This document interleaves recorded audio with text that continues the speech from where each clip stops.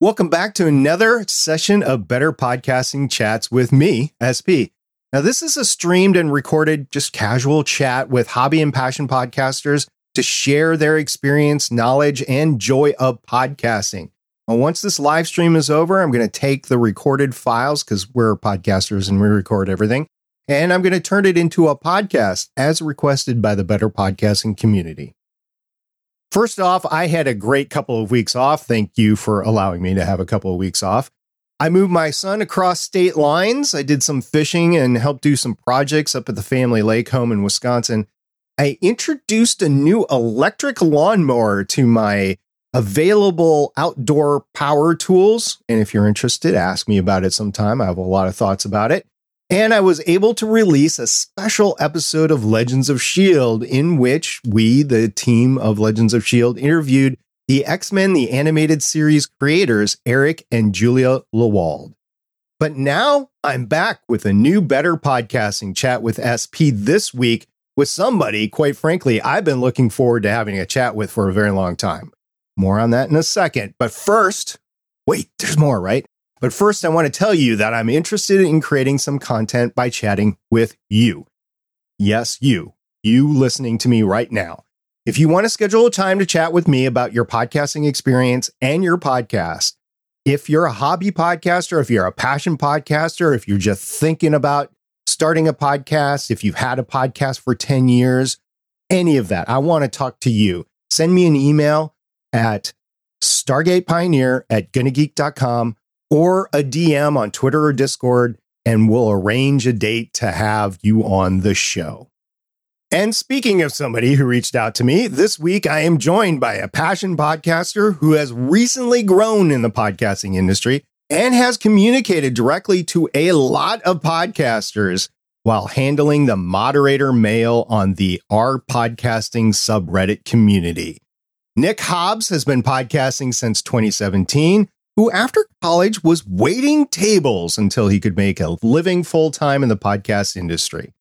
Nick volunteers as the manager of KCSF, San Francisco City College, online radio station where he mentors and helps hobbyists create podcasts. Nick also helps write and produce the popular 20,000 Hertz show and works full-time as a podcast producer in the iHeartRadio media family. Nick has been trained at a local NPR station and is self-taught on 5 different DAWs, which are audio editors. He's an avid podcast book reader and newsletter subscriber. And Nick is always looking to meet other podcasters and improve his interviewing, sound design, mixing, writing, and on-mic skills. Welcome to the show, Nick. Hi. Good to be here. Thank you, SP. Great to have you, Nick. Seriously, this is the first time we've actually had a chance to talk in person. I know. It's great. It's been a long time coming. It has been. Now, I have to ask you, what inspired you to start podcasting? Oh, wow. That's a great question. So I went to school for writing, and I was really into writing fiction and poetry and storytelling. But surprise, surprise, it's pretty hard to make a living from that. Can also be pretty hard to make a living from podcasting. And at the restaurant bar where I was working one day, I met this woman, Layla Day, I believe her name is, and she recommended that I apply to my local NPR station for their Radio Academy program. And I'd never really thought about it, but I kind of thought to myself, you know, I've been listening to NPR since I was a little kid in the car with my parents. I really love shows like Love and Radio. I was really into informative podcasts about space back then. We were talking about that before the interview, space stuff. Used to be a little bit better informed. It's that interplanetary something. I can't even remember their names anymore, but Stuff You Should Know, Love and Radio, This American Life, Snap Judgment were some of my favorite shows. So I went ahead and applied. I told a kind of an awkward story for my application about a boy in my high school who passed away. Awkward because it was a little bit morbid. I interviewed friends of mine who felt like his memory, like he wasn't remembered exactly like they would have wanted him to be remembered. And I recorded it all on a flash drive. And the quality was terrible.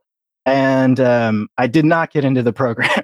But I decided, you know what, I could just do this on my own. So I got a Zoom H1 recorder and got a little bit better at Audacity, and went out and started making these podcasts where I would interview people on the street, combine that with an interview with some experts, and make like an informative episode on, say, earthquake safety or small talk or online dating or other fun things like that. So that's kind of how I got started. Wow. Yeah. So based on what you told me before in your answer right there, it sounds like you're really kind of radio trained into storytelling. Yeah, I am definitely storytelling focused, narrative focused.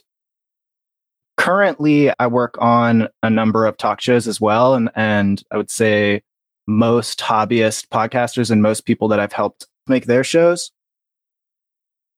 those have been talk shows. But my passions for narrative podcasts, those are the shows, my personal shows that I hosted, produced, ran were narrative shows. And it's because of my experience growing up, the kind of shows that I knew, listening to NPR, This American Life.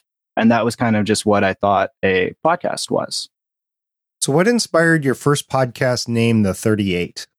That, the 38 is the bus that used to run by my house in San Francisco. Yeah.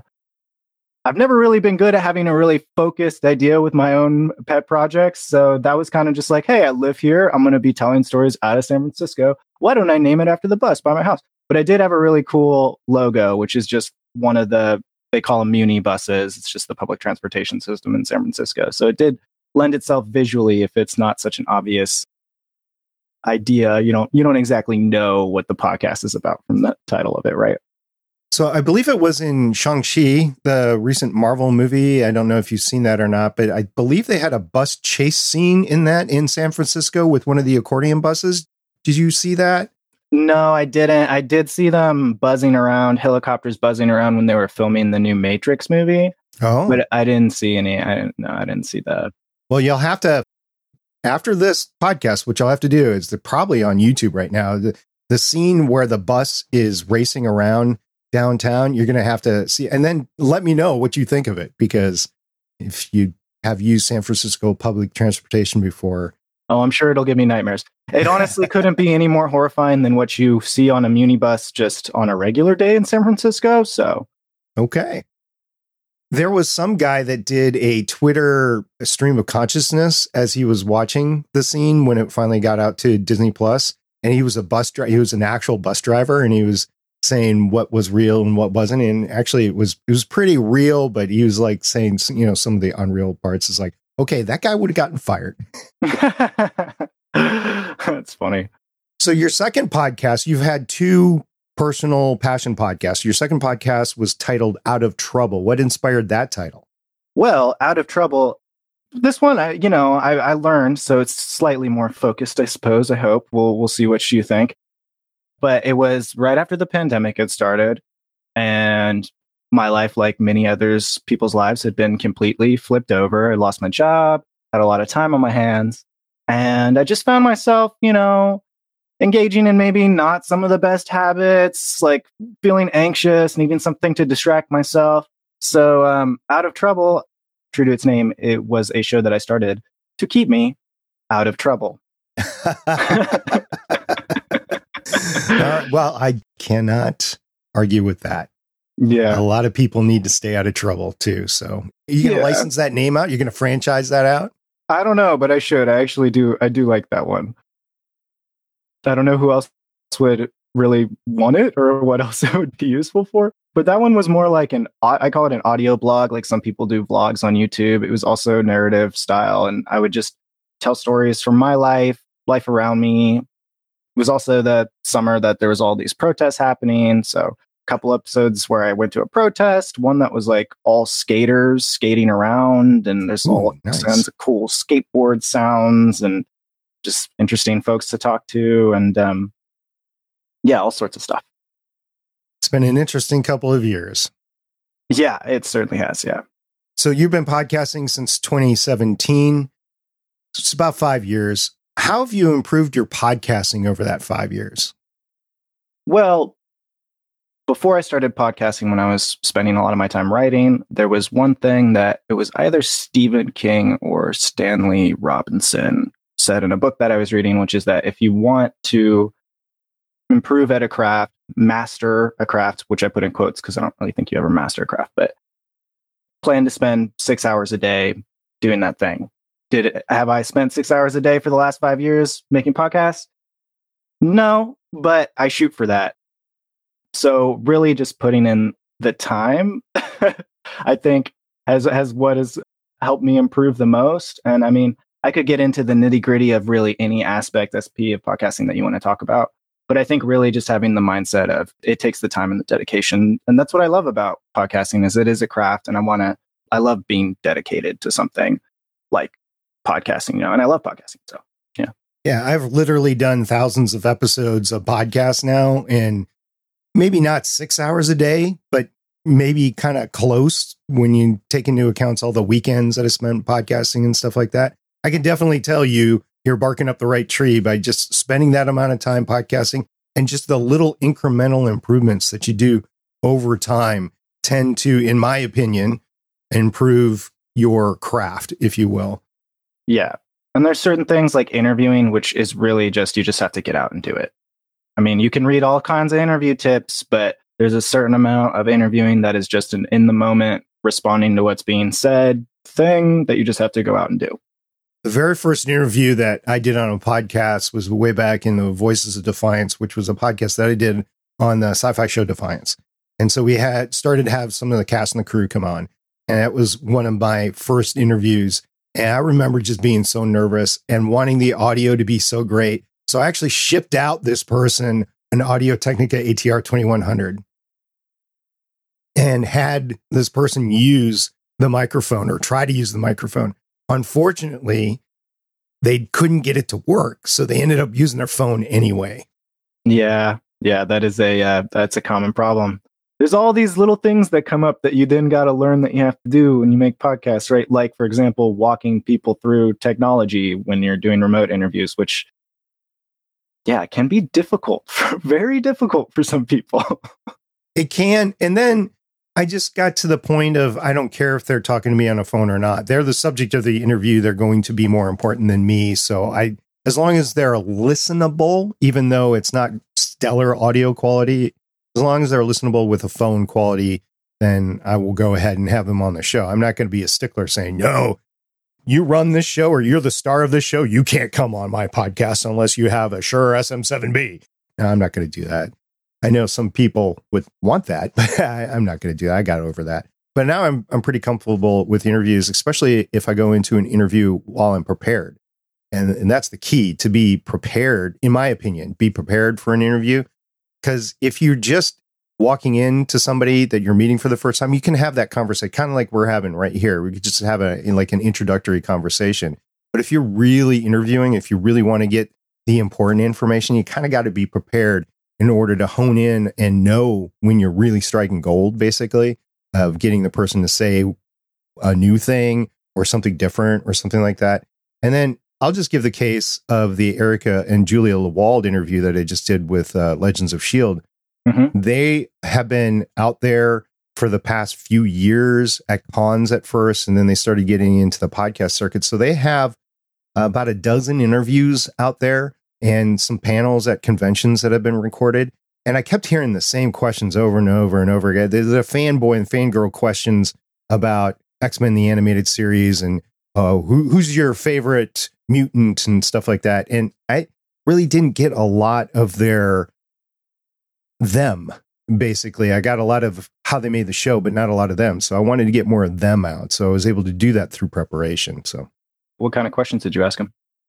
In listening to them, I figured out that, for example, Eric was the head of his film club in his university at Tennessee when he was growing up. And this was back in like the 70s and 80s. So you didn't have a Blockbuster, you didn't have video rentals or anything back then. So they would show films and they would have to request films. And I didn't ever ask him where he requested them from, but I'm thinking some central library somewhere. So they'd have to request them. And these are films that you couldn't go to the movie theater. You didn't have tons of streaming options back then or whatever. So the only way to see an in his terms, bastardized version of the film was to actually get the reels and a projector and actually show it in your own movie house. So he would get these films. So I was just asking him, so what's your favorite films? What are your film inspirations? Where were your favorite films that you showed? And he's like, oh, that's interesting. And then we were asking him some questions because they are now consultants on the new X-Men 97 series. And so we asked them questions about how does it feel to be a consultant versus a showrunner, basically. And nobody had thought to ask him that yet. So that was the first time that we had that. And then Julia, I learned that she was really into baking. It's her like favorite thing in the world to do. And nobody had asked her anything about it. Yeah. So I'm like, okay, so Julia, what's your favorite thing to bake? And not only did she tell me, but she also told me she has celiac disease. So she can't have flour. So that flour is like the basis of baking. So they've had to do alternative stuff in order to get her. So it was just stuff like that nobody else would know unless you knew to ask those questions. It's amazing what a little preparation does. And it's also amazing how many folks out there will forego even just a little bit of, if not preparation, thinking of questions, actually researching what else has this person said before. So I'm not just having them repeat the same thing that they've said 100 times. Totally. Absolutely. Yeah. And along those lines, if you could have told yourself something back in 2016, 2017, before you started podcasting to make it easier to start podcasting, what would you have told yourself? Oh, man.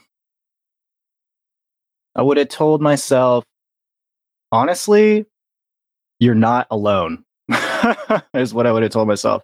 Because I, for a long time, thought that there were not really hardly any other podcasters out there who were independent podcasters who were really interested in making narrative shows. And that could not be further from the truth.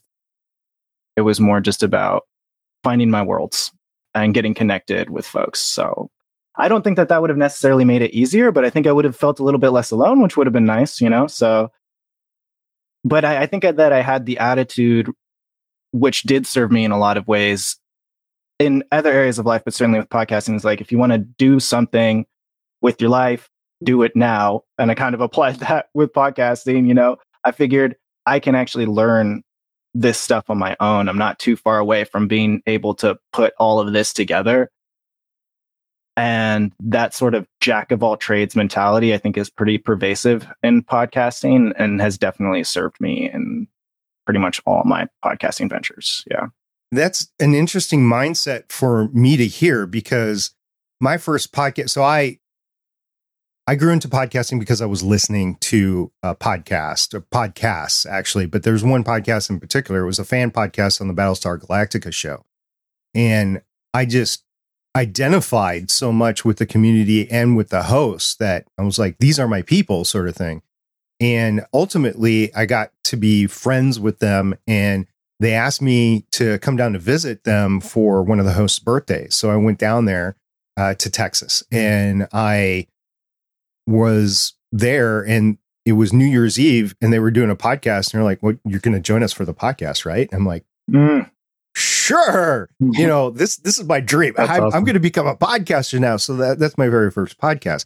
I've linked it on a previous episode here. I've gone back to listen to it. I think it's episode like 252 of Galactic Water Cooler. I go back and listen to that. I'm like, that is so bad. Because they come on in like a good radio crew, right? They're on it. They're banging on each other right away. They were just like talking like normal, whatever. But as soon as they hit record, they were online personalities, like broadcast personalities. And they were, my friends call that my podcast voice. I don't hear it, but I just think it's me. But like, I try not to say like and as much. It's a struggle, but. So my very first podcast wasn't alone. It was with 4 other people. And then I get home, and all of a sudden I'm like, I have no idea what to do. Somebody tell me what to do. I don't know anything about this. So I spent years going from a headset, a USB headset, to actually getting a microphone set up. And I'm like, I don't want to do this alone. And so I'd asked probably about a dozen people all told to be co-hosts with me. There were 2 shows on sci-fi. So I'm a sci-fi guy. I like to review sci-fi or talk about sci-fi. Those are my people, right? And there's 2 shows on at the time. There was Continuum on Sci-Fi Channel, which I really enjoyed that show. And then there's this new show coming on called Defiance. And I tried to get people to do it. Finally, I got a couple of people to do it. And we went ahead and did Voices of Defiance. I didn't know anything. I remember, I don't know how long it was, but I remember spending the episode itself. I don't remember how long the episode was. It was 30 minutes, 35 minutes, 40 minutes or something like that. I must have spent 22 hours editing because I'd never used Audacity before. Right. Yeah. The only thing that got me through that was that I was not alone. I went out to my co-host, who was one of the podcasters on Galactic Water Cooler and had experience podcast producing himself. So he actually was able to talk me through it. And I think eventually I would have started podcasting as a solo podcaster. I would eventually have done that, but that prevented me from doing it. So I actually applaud you because that's years, literally years that I went by that I did not podcast I guested on other podcasts and stuff like that, but I did not go ahead and podcast until I had a running buddy, basically. And you just went and did it on your own and you were solo the whole time.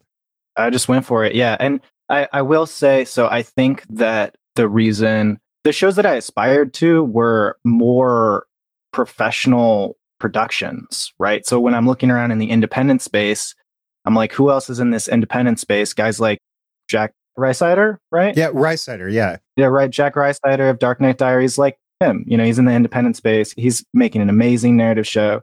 So looking around, I wasn't seeing a lot of those folks, but I will say that in one sense, I felt a little bit like, hey, where are my peeps? And they actually were out there and I did find them.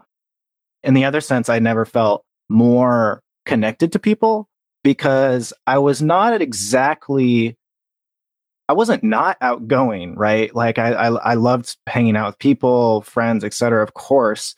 But the idea of walking up to someone on a street with a microphone and being like, hey, talk to me about earthquakes was mortifyingly scary, right? So breaking that barrier and then breaking that barrier again and then breaking that barrier again and then again and then again changed my personality, quite frankly. And it was more the editing and the being in the dark room side of podcasting that I initially was drawn to.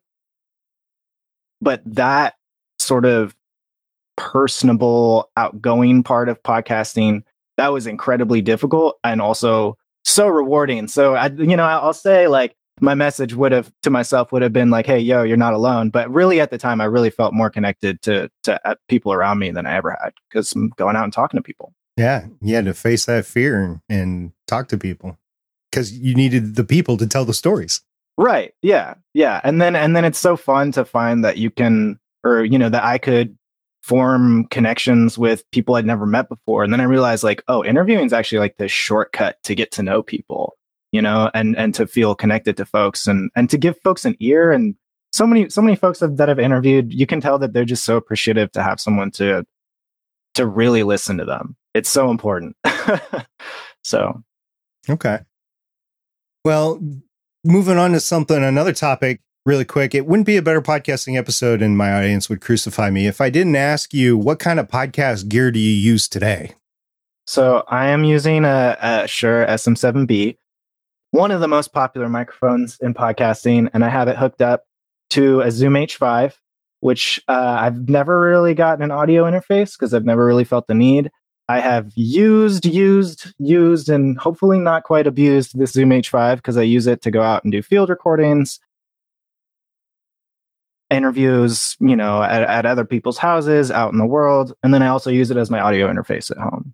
So it's a pretty simple setup. I just have the SM7B, little, boom arm, and hooked up to my Zoom H5. So no Cloud Lifter or FetHead or any other preamp? No, the H5, unlike the H4, which I actually had first, has a pretty good preamp. So I don't actually need to put it through a lifter, which is clutch. Yeah. So I have an H5. I love the thing. When I'm out and about, I've evolved, I guess, to the Zoom PodTrack P4. Yes, is another great piece of equipment. Recorder. There's disadvantages to the P4 that are advantages to the H5.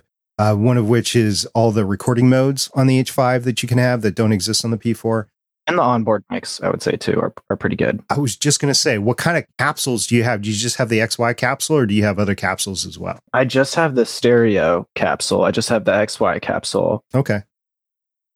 But I have some other microphones that'll hook into it. I have a couple of shotgun microphones, some like reporters microphones, just omnidirectional microphones that are good for doing the back and forth kind of thing. You and I differ a little bit on that. I can tell right away, but I understand where you're coming from. At least you don't want to not pick up sound as you're going back and forth. But at the same time, I like the super cardioid mode of the MD46 better for that situation. Yeah, I started using those omnidirectional. I have both the dynamic one's a little bit better because it at least doesn't pick up sound from it's not as sensitive. But I started using those omnidirectional mics and switched more actually to using the shotgun microphones because it's a more narrow beam of sound capture, if you will. So I would say that is superior in a way, although I liked having the texture of hearing the street if I'm talking to someone on the street or something, and the 38 or Out of Trouble or something. So I didn't necessarily mind having that extra sound as long as the person's still clearly intelligible. Mm-hmm. I also have, I believe it's the SGH6 shotgun capsule for the Zoom recorders. Oh, yeah? How is that?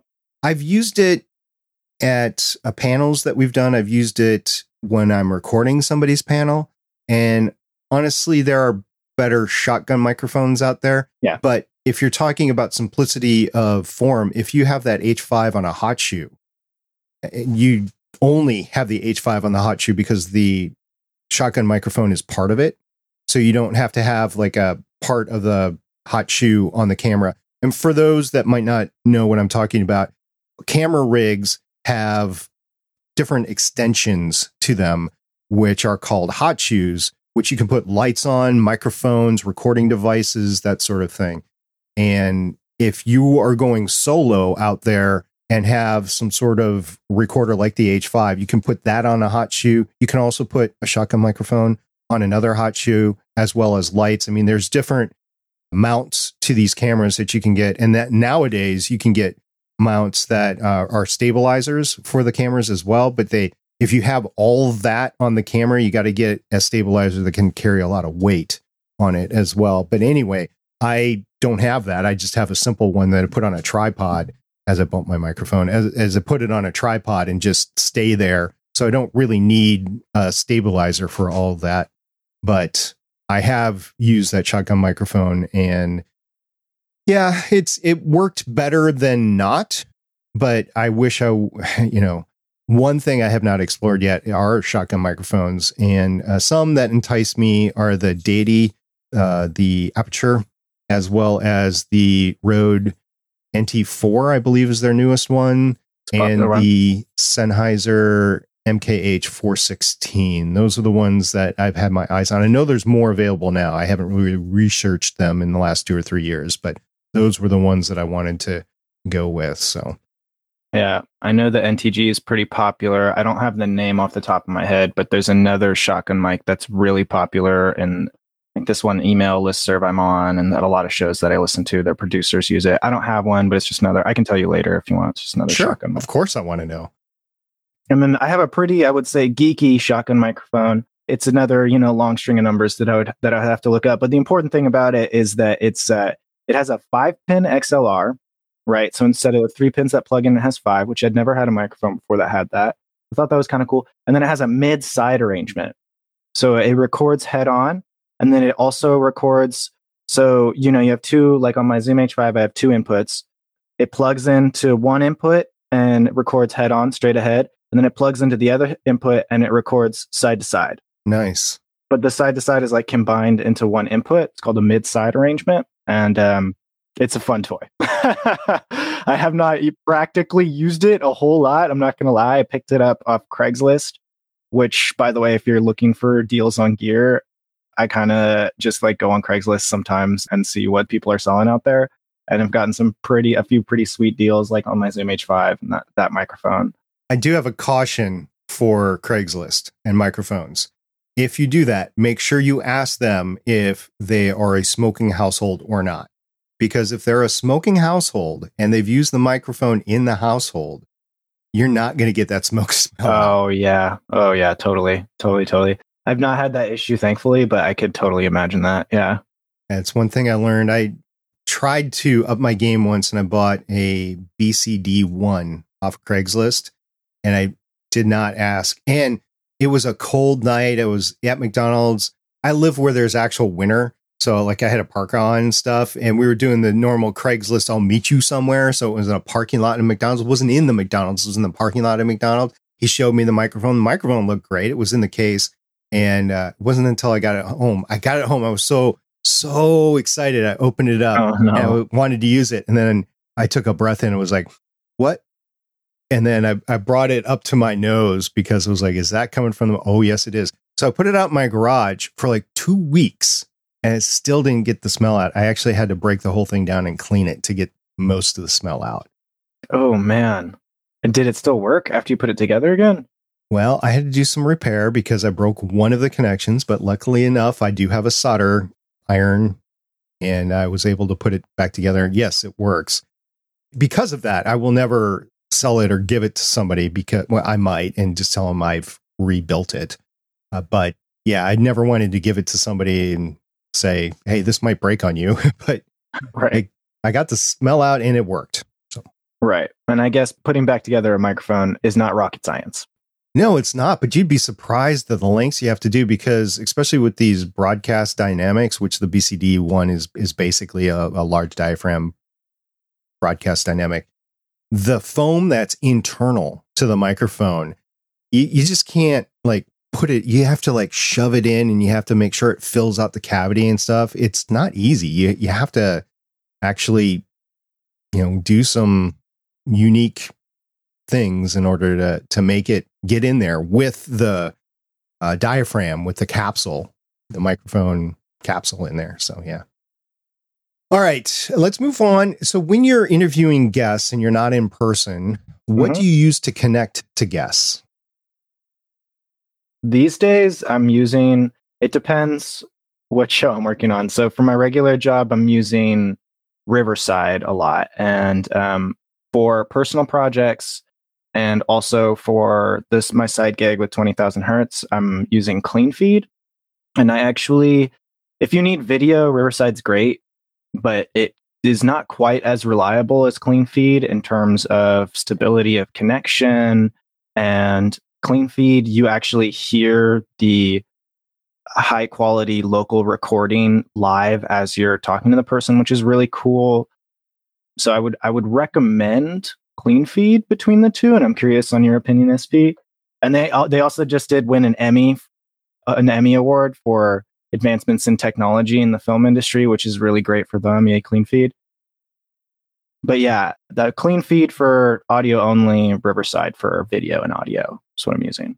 When CleanFeed was just coming up and they knew that I was doing better podcasts, and they did reach out and said, hey, do you want to try this? I believe, I want to say they were from Europe, right? The creators of CleanFeed? I'm not sure, to be honest. I want to say they were. And maybe I'm wrong on that, and my audience will correct me. I'm sorry about that. But they reached out, and we did some test recordings back then, and I enjoyed it. And every time they've used it, because sometimes I get on somebody else's podcast and they're using it, and I've enjoyed it every single time. For cost sake and simplicity's sake, and because I want to use something that the hobbyist would use, I don't have the free version of StreamYard. I do pay a $10 a month plan. But I use StreamYard specifically because I know that if you're not techie and if you want a way to connect somebody and stream it or record it somewhere, whether it's YouTube, Twitch, whatever, StreamYard is pretty versatile that way. So that's why I use StreamYard. But I'm not averse to using everything else. I've also used Riverside for different projects as well. Out of those two, I'd probably go CleanFeed for myself if I was if I was monetizing and making sure that I had the least amount of drops and the highest audio quality for like the least amount of cost overall, I'd probably go clean feed. But again, it doesn't do video. Doesn't do video. Doesn't record video. On Better Podcasting, we used Video Ninja. And I was talking to the Legends of S.H.I.E.L.D. crew about that. And I think we'll transition to that. I'm hoping that my new computer setup will be able to handle all of that. I had two things running against me. I did have a gaming computer, which should have been able to handle all the video back and forth, but it was a pre-built machine and it had some limitations built into it, unbeknownst to me in the BIOS, which I just found out about as I built my new computer. So that might have been an issue, but my other issue is that I don't have fiber. I have broadband cable and I don't have a lot of it. I have the maximum that I can get, but it's just not that great. And I've even thought about using Starlink, but there's delays and actually Starlink isn't as fast. Is that even available? Can you use Starlink? Yeah, you can get on a beta list and get it. Yeah. The terminal's like $600 for all the hardware for it. Yeah. That's a one-time purchase, though? That's a one-time purchase, but I believe it's like $80 a month for the service. Oh, wow. That's not exactly cheap. It's not, but if you live out in the middle, like if I lived in the ruralness of West Virginia, it might be the only way that I could connect. Right. I don't know if you remember or not, but during the pandemic, there was a lot of studies as to the broadband availability or internet availability across everywhere because students needed to use it for distance learning. And some, like San Antonio, what they would do is they would take school buses, they would put Wi-Fi repeaters in them, and they would park them all the way around the city to make sure that kids would have access to internet. Right. Something like a Starlink could help that out if they could give the terminals out to somebody that was subsidized, basically, and put it that way. I know there's a big thing that just as we're recording this interview, there's a big thing that happened with SpaceX and Starlink not getting basically a $1 billion subsidy to make broadband internet available in rural areas. But which is a bummer because that's so hugely important, right? And one struggle that I feel like is unique to America is compared to a place like Europe, which has faster internet speeds than us. Like we're pretty behind them. Couldn't give you exact figures, but last I heard is that we're not doing that great compared to Europe in terms of our internet speed, and it's also largely because we have these massive rural areas, right? That it's just harder to connect to. There's some guy in Upper Michigan. I think I've heard him on like the Daily Tech News Show, if I remember correctly. But there was a new article about him. He basically created his own ISP because the cable company was charging extraordinarily amounts of money to get high-speed internet. So he created his own so that he could get it and his community could get it. And it's a side business. But he is a network engineer as his full-time job. Not everyone has those capabilities.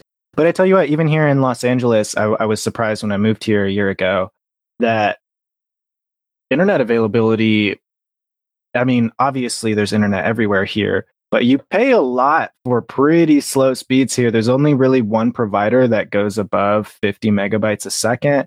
And when I moved here, I had some lady try to sell me on 6 megabyte a second download speeds, but it's a dedicated line. So it'll be just as fast as if you had, faster internet that was shared with your whole apartment building. And I'm thinking, I'm pretty sure 6 megabytes a second is not fast no matter how you slice it, but okay. Yeah. I have heard that in some cases where it's basically daisy chained, where it depends on what the usage is on the line. I've heard like my parents have that issue too. So yeah, it is a thing. So you're not currently producing your own podcast, right? Because you're doing podcasting full time, right? Yes.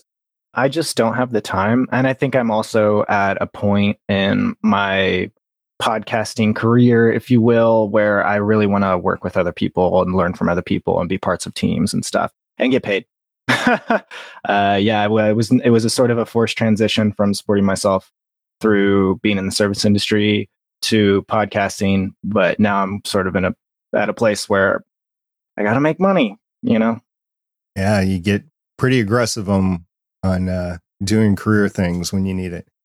Yeah, If you were really quick, if you were producing right now, which podcast media host do you think you would choose? That is a great question. And it's interesting because I started on Libsyn, I've used Blueberry, and now I've also, through my job, used Megaphone and Omni, which I don't think many hobbyists use. But I will tell you that I would not, and I've used Anchor as well. I would not use Libsyn or Blueberry, and I don't really know which one I would choose. But I would start over and shop around and pick another one. I'm not totally satisfied with Libsyn and Blueberry for different reasons. I think mostly having to do with, and they're great companies and great hosting websites, so I don't want to say too many negative things about them because there are things about them that I really do like. But they're the old dogs, and they kind of have not been as innovative as I think some of these new podcast host websites that have come out that I really only know my name. I've heard of through, moderating on our podcasting. I learn a little bit about them, and I'd be interested in finding a provider that is popular and is sort of a little more innovative than I think these old dogs in the business are, But they're great and they're solid, and their longevity is actually a big part of the reason why I chose them originally, because they'll probably be around in another 10 years. I don't know about that because Libsyn right now, it just appears. So I talked to investor people, and Libsyn right now appears like they're positioning to be taken over, basically. But we'll see. It has to do with their stocks and their reporting and stuff like that. I have no inside information. I have no idea. As long as my RSS feed survives, the 38's still on there, then if they go by a different name or they're swallowed up, I'm okay with that. I have used Libsyn for most of my podcasts, and I do like the fact that when you're done actively producing, you can throttle yourself back down to a $5 a month plan. Yes. And then still keep that website landing page, yes, as well as your podcast going. So you don't have to worry about any updates, the RSS or the website. They make it all compliant and stuff like that. So that I have enjoyed. Some of the other ones that I've been looking at, Captivate, Transistor, Buzzsprout. When I went to Podcast Movement last year, I went to a Buzzsprout presentation. I had some issues with some of the things that were being presented. Basically, I think I'd have to delve into more of the information of that based on the presentation. But yeah, I would be very interested in getting somebody from Captivate on the show. I have reached out to Mark Asquith, and unfortunately time zones, I think, are going to be an issue between the two. Plus he has a newborn and he wants to spend time with the family. So of course, we'll see how that goes. And then also, again, really quick, your approach to graphics and show art. Do you do it yourself? Do you have somebody else do it? And if you do it yourself, how do you do it? So for Out of Trouble, I was doing it myself, and I did it through Headliner. Well, so it depends. Like the show art, I actually met a guy on Twitter, or had someone recommended to me, and found an artist who just did like graphic design, and actually paid him to make a design for me, which was the first time that I had paid someone to make a design before. For other shows that, I was helping folks out with at City College or for the 38, mostly doing it myself or helping other people do it for themselves, using tools like Canva is a pretty good one. But I will say that if you have the money, as particularly for show art, that's a really good thing to hire out for, and a really good thing that will give your show a more professional sheen, if you will. And then Headliner I was using to make like audiograms, so just other types of visual content for podcasts that I could put on social media, which we could have a whole other conversation about social media marketing, because I got very disillusioned with it, and it's not necessarily the route that I would recommend going. Not spending a ton of time trying to build a social media following for your podcast is not exactly what I would recommend. But yeah, Headliner was in any case still a pretty cool, easy to use tool to make little video clips for my podcast. I would love to follow that thread right now on podcast marketing, but we're not going to because we have something else planned. But maybe I'll have you back in another month or so we could talk about it, because that's an interesting thing. Yeah, I mean, just really briefly, I think social media is great as a place for people who have already discovered your show to come and congregate, but not a great place to actually try and find new listeners unless you're really planning to spend a lot of time on it. And even then, it might not be worth it. So, yeah. All right. So what we did discuss before was your love and experience in reading books about podcasting. This is not something we've covered a whole heck of a lot on Better Podcasts. And so as soon as you mentioned it, I was like, ooh, I'm interested. So I have read a few books on podcasting that have been recommended, and I've got a Kindle full of maybe half a dozen or more. But you have actually read some, and I was reading the synopsis of some of these and going, woo, this is a really good one that I would want to know about on podcasting. So what are some of the books, Nick? Yeah, so it's interesting. Where should I start? I guess I will start with one that I read more recently that I think is a really good book for anyone who's just started thinking about making a show, is getting more serious about it. And that's this book. It's called Make Noise by Eric Newsom. And that book I found to just be the easiest to just read through and at the same time conceptualize a show. I mean, that's actually what I did with it. I was thinking about pitching a show, and this book really helped me think through what that show would be and start to develop it. And it's not so much like a manual, like I would say something more like NPR's podcast startup guide is. This one is so dense with information, has pretty much everything you'd want to know about making podcasts, but it's a lot to digest. And I found Make Noise to be a little bit better, to be like, as I'm reading through it, I'm developing a show at the same time. And that was like a fun experience. And the book itself is a little bit more readable as opposed to reading something that's a little bit more like a manual. I mean, the author of this one, what's his name? Glenn Weldon does a pretty good job of trying to be humorous and whatnot, but it's still more manual-like. So maybe a little bit better as like a reference. But the books that I'm really passionate about, that I, have kind of been going back to for years, like Make Notes From, Glance At. Of course, they're more about like making narrative shows. And this one is passed around. Like there's probably a copy of this lying around like every NPR station in the country. It's this book right here, Out on the Wire. And this is written, it's actually a graphic novel. This is so cool. Oh, it's nice. A graphic novel about how to make radio. And the author, Jessica Abel, this is written years ago, drawn and written years ago, like 15 years ago or something. She went to, as she calls them, the new masters of radio. So people like Jad Abumrad from Radiolab, no longer the host, and Ira Glass of This American Life and others, and asked them, about their process, how they do their thing. And it's surprisingly, like I've made notes from this book, it's surprisingly, even though it's a graphic novel, it's surprisingly practical and really get a lot of practical information out of it. And the fact that it's a graphic novel makes it very fun to read.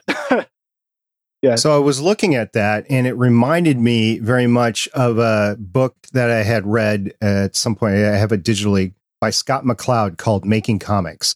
And it's literally the same thing, where it's this graphic depiction of what's going on throughout the whole thing. So I can personally attest to the fact that you can get a lot of information out of that. Now, this book was a little different because it was a comic book about making comics, but still it was the same sort of thing. So I can only imagine that Jessica probably did it because she had seen Scott's work before. I'd have to go back and see which one was actually published first. But yeah, it was pretty cool. And then another thing I wanted to mention really quick on Make Noise with Eric Newsom. The first time I had known about Eric Newsom, he was on a show that I also guested on called Podlords by Jim Harold. And I listened to an episode. If you want to hear Eric's take on things, the episode that he did on Podlords, and he's done a lot of other guests on podcasts as well, but I thought that Podlords episode was pretty good. And the interesting thing about Eric is he's not a prolific podcaster himself. Yes, he has podcasted in the past, but really he did kind of what you're doing. And he was on the production side of things in radio and really learned how storytelling in radio worked a lot better and he kind of grew up in the NPR, the public radio scheme of things. But if you're looking at that sort of storytelling and wanting to know the ins and outs of a good way to tell a story, and it doesn't have to be the NPR actual, storytelling with Radiolab or anything like that. It could just literally be telling a joke, right? And to tell that story correctly, he's got a lot of experience with that, and not just with the storytelling, with also like morning radio and stuff like that. Eric Newsom is a great resource. So I can attest that Make Noise is also a good book. And he's been a part of shaping my opinions about podcast marketing. A big thing that's very present in this book, Make Noise, is really thinking about your audience right at the start. And again, it depends what your goals for your show are. You could just be making this show for fun and want to make something that you really enjoy making for yourself. And I think that's totally awesome and fine. And I even think that more people should do that. It's hobby podcast, right? It can just be a hobby. But if you want to have a show could be a big hit, then you're not making it for yourself, right? You're making it for your audience, and really having that be a part of your process from the very beginning. This book, Make Noise, is great for that. You also had a couple other books that you wanted to talk about: Reality Radio and Elements of Journalism. And I will say before I show these other two books that there's a lot of really great books out there, and these are just a few. But yeah, so this was actually the first book about radio that I read. It's called Reality Radio. It's a little, it's not practical, is what I would call it. Is that the first edition? It is the second edition. Okay, second edition. Yeah, and it just has editors because it's actually essays written again by well-known people in the radio podcast world. Alex Spiegel, the Kitchen Sisters, who not a lot of folks know. I didn't know before I read this book, but they were one of the first people to begin to cut audio in more dynamic ways and use it in more actually with scissors, cutting analog tape, putting it back together in ways that are comparable to what folks are doing now with digital audio workstations and audio editors. They were some of the first pioneers of that. Jay Allison, all sorts of folks. But this one was more just like inspiration. Like there was folks talking about what it means to make documentary radio, and it was big in forming some of my opinions about like the potential of podcasting, which is regardless of what type of show you're making, really, there's like this army of people out there who are willing to educate the public on their own dime, basically for free, right? And of course, lots of people making podcasts are trying to make money, but there's really so many people out there who are trying to find those knowledgeable folks to have on their show, who are trying to synthesize information to teach you things for free, and I think that that's really amazing. And there's so much power in that. And Reality Radio kind of helped shape my viewpoint of sort of like the potential of podcasts. So it was more inspiration than really practicality, but I definitely, that was a fun read, I would say. Yeah. Okay. And then you also wanted to talk about the elements of journalism. Yeah, which I included. This is not really a book about podcasting, but I included the elements of journalism just because, and kind of sort of along those lines, with great power comes great responsibility, And I think that for anyone who intends to have an audience, it's good to understand what that means and what it means to what kind of power that you hold when you have a lot of people's attention. It's good to have an appreciation for an understanding of that power. And not only that, but the elements of journalism also gets deep into how to give people what they want. If you want to have a show that could become a big hit, that could get a lot of listeners, you have to know how to give folks what they want. Again, so it's not just the sort of, you got to be a responsible thing, but it's also a practical, like, this is how people want information presented to them. These are stories of successful media ventures in the past where people have informed and also garnered wide audiences. This one was updated to the 4th edition in 2021 to include the importance of reporting in the age of media mistrusts and fake news. So it is current because of the 4th edition. If you happen to get a previous version, I would advocate going for the 4th edition because it's more applicable to what we got now. I would fully agree with that. Now, yeah. I would be remiss because I introduced it, but you say that you are proficient in 5 different DAWs. Yeah. I love editing. I love the darkroom. Yeah. What is your favorite DAW to use? You know, the most recent one that I learned, which is Reaper, because it's just very flexible and powerful, and it reuses a shockingly small amount of processing power, which I absolutely love. Yeah. But yeah, Reaper, which I started learning, which I learned, you know, just in this last year, is my current favorite. There's things that I like about all of them. I've used now Reaper, Pro Tools. For work, I use mostly Audition. And then I started on Audacity and then Hindenburg. And Hindenburg, I also have to give a shout out to as far as just for ease of use.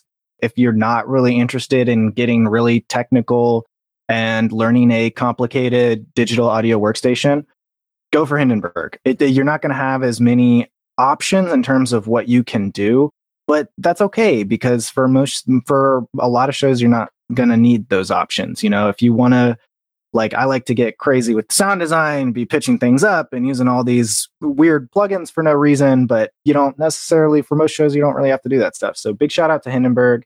And then if you are trying to get fancy, then yeah, Reaper's great. Reaper's great. It's interesting that said processing power because I use Vegas Pro because I do a video component as well. And that like eats all that. That's why I have this new gaming computer because I wanted all the I got the state of the art processor, the best GPU I could afford. And as it turns out, that doesn't really matter all that much. But I did get the 3070 GPU, and also it was the only one I could find at the time because GPUs were hard to find. Right. And I've got tons of memory, tons of storage and everything. And I'm like, now I'm ready to go with Vegas Pro, and I'm still having issues with Vegas Pro. So I've threatened quite a bit to try both DaVinci Resolve and Reaper. So I'm going to do that. I did meet the Hindenburg guys at Podcast Movement last year. Cool. I was impressed with the demo that they gave because they had a panel with a demo on it. I was impressed with that. I sat down with them for a little bit. I'm like, this is awesome. Audio dramas should love this. And then I talked to some audio drama guys that tried to use it. And they're like, yeah, but it only does like 50 tracks or something like that. I need more than 50 tracks. I'm like, really? It has a limitation on how many tracks you can have? I don't know what version they were using. And I shouldn't speak out of turn here because I still think that Hindenburg is really good. And I think it would be awesome for audio dramas specifically. But I'll have to go back and look and see what the limitation on the tracks are. Do you know, I don't know if you remember, do you know if Hindenburg, if you can automate plugins on Hindenburg? I think so. On every track, I believe you can throw in plugins there. Matter of fact, you can put plugins in intermediate in the track too. You can do a selection on a track and then do an effect just on that selection. Because when I was using it was before I got like really into automating plugins, which is like vital if you're trying to do any more than the most basic mixing and whatnot. I say the most basic. Maybe I should just say basic because I think for most shows you do not necessarily need to be automating plugins. But anyway, yeah, that's one thing where I wonder how, because if Hindenburg had a good system for automating plugins and it was easy to use, that's one of my big complaints with Audition is you can't move keyframes. This is going to get kind of technical. But when you move around your clips on the timeline, it doesn't move keyframes with it. So let's say you make changes to your volume where you like want it to fade down here and fade back up and go flat. So that'll move when you move clips on the timeline. But if you want to automate other things, say like pitch, sure, that's a simple one. If you want the pitch of a droning note in the background to go up and then down and then even out and go back up or something, when you move around your clip, that automation of the pitch isn't going to follow the clip. So in my workflow, I have to save any automation that I want to do for the very end and then use this really annoying workaround if I then want to move any clips around on the timeline and save the automation that I've done, which is crazy. that Audition hasn't figured that out. And I look it up online and I see other people like me who are just like losing their minds on message boards, like, Audition, how have you not figured this out already? But it's true. It's nuts. That's a thing. The reason I haven't gone Audition, which was a consideration before I did Vegas, the reason I didn't cost is the big one. Either the original purchase or the subscription model. And when you come to think about it, the subscription model isn't that bad, but it's really high with Audition. This is another reason why I like Reaper, because their cost is much more reasonable and it's such a powerful program. Yeah. Like I said, I'm going to have to check that one out. All right. So really quick, there's some questions that I want to ask you. Do you have any advice or tips and tricks specifically for passion podcasters? Maybe the top one you're thinking about?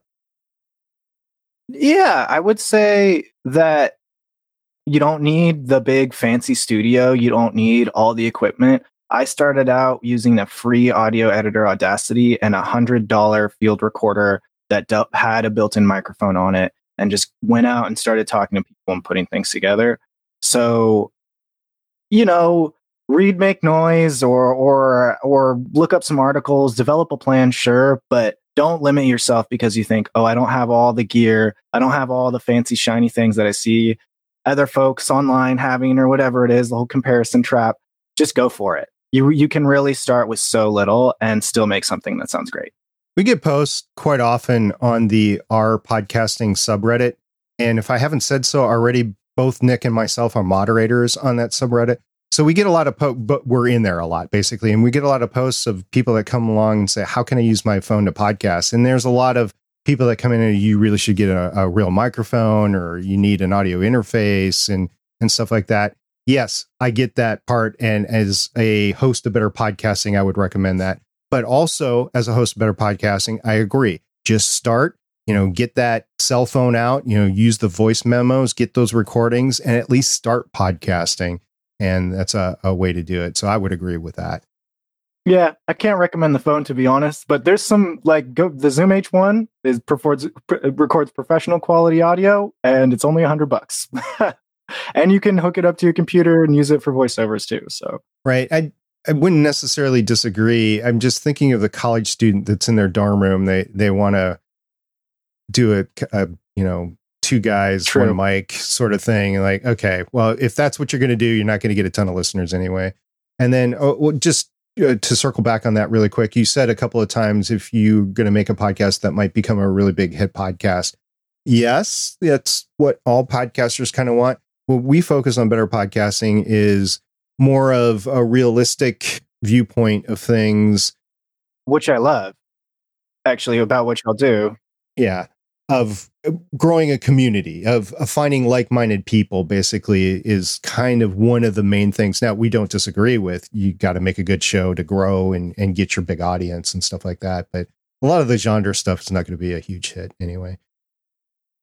Yeah, and I think that making it for the joy of making it is totally okay. And I think that most people who make podcasts, I dare say, have that dream in the back of their mind, maybe if it's not the big hit show, just the big hit show in this particular niche. But, making something just for the joy of making it is so totally okay and can be rewarding. And, like the 38 never got really big, of course, but I grew so much as a person through it. And yeah, there's so much more to it than just listeners. I think I've told this story before on the Better Podcasting main show, but I grew up in St. Paul, Minnesota, and I was in the studio when Joel Hodge of Mystery Science Theater 3000 was first making his cable shows. And so I was there, and that was Joel Hodge making it. He wanted to get it off the ground, but he was literally doing it because at that point anyway, before he moved to New York, because it was passion. Now, once he moved to New York, of course, let's make it big, that sort of thing. But yeah, right. It was fun watching Joel back in those days. He would not remember me. Oh, by the way, this is going back, I don't know, 40 years or something like that. It was funny when I was volunteering at City College and onboarding folks who would come in and want to start a show. It was always either they were trying to be Joe Rogan or Howard Stern. That's who everyone wanted to be. And my first thing I would do was recommend them some shows. Not that, there's Howard Stern and Joe Rogan are great, but there's a lot of other people out there. Yeah, I'm shocked. Nobody wanted to be Rush Limbaugh? Ooh, yeah, San Francisco, Yeah, I know. I'm shocked. I'm totally shocked. That's kind of where I was going there. Yeah, right. Do you have any favorite moments from any of your shows that you want to share? Oh, gosh. Man, that's really tough. It's like everything and nothing comes to mind, Okay. Well, maybe if you have your back, you can talk about that. Sure. Also, wow, 20,000 Hertz. Congrats for I just got on that one. Thank you. Yeah, I just got my first writer-producer credits on an episode about the sound design in Ted Lasso that actually just came out. Looking at that, because you mentioned 20,000 Hertz, and I hadn't seen the feed in a while. I was like, oh, Ted Lasso, that's going to be an awesome episode. Yep, I do it in my extra time, so the work goes slowly, but I'm hoping to get 1 or 2 more episodes out. But I should get at least 1, but I'm hoping to get 2 more episodes out with them this year. They're a great crew to learn from. It's been good to work with them. Yeah, and I've been throwing this question out to trip everybody up. What is your favorite Better Podcasting Chat with SP episode so far? Oh, obviously the one that you did with Damien, right? Because that was just really cool to watch you guys chop it up together. Yeah, he's another mod for Better our podcasting, and he's also on the Gonna Geek Network. Yeah. All right. I know we're over time because you requested to go early to get out of here. This is part of why I requested it, though, because I knew it would go over time, but I should still be okay. Yeah. But I got to get going. Yeah, I want to thank you very much for coming on the Chat with SP. And it sounds like having you back is going to be fun talking about other things. In the meantime, where can audiences find you? You check out 20,000 Hertz. Check it if you want to actually look me up. My website is in a state of shambles right now, so I can't exactly recommend that. But you could find me on LinkedIn if you'd like to see the work that I'm doing. Search for Nikolas Harter, Nikolas Harter. I'll let you rewind to hear that again. And then I have some exciting shows in the works that I'm doing for iHeart, so keep an eye out. Or you can message the mods on our podcasting, and odds are Nick will be the one that responds. Thank you. That is very true. Yes. We've had some comical interactions with that too, so maybe we can whitewash some information and talk about that next time you come on. That would be fun. I'd like that. All right. Thank you very much, Nick. Thank you, SP. Thank you for spending your time with Nick and me. If you like content like this, please subscribe to the YouTube channel and like this video. We'd really appreciate that. I guess there's this notification bell that you're supposed to do as well. That'd be great. And if you're listening to the audio version of this podcast, please give us a follow on your podcatcher app. I've been using Google Podcasts for the first time at work, by the way, and that's actually surprised me at how well it's working in a location that I don't have access to my phone. So I'll give a review of that in the future. Anyway, Stephen and I would really appreciate you giving our show a follow and following the YouTube channel. Next week, I'll be chatting with genre podcaster Red Scott. He has done such podcasts as Boars, Gore, and Swords, which was originally a Game of Thrones podcast. And I guess there's that prequel coming out. So he'll be talking about that. And Failure to Adapt, basically stories that change from one form to another. It's like a book that becomes a movie and the changes that are made in the stories as they go across there.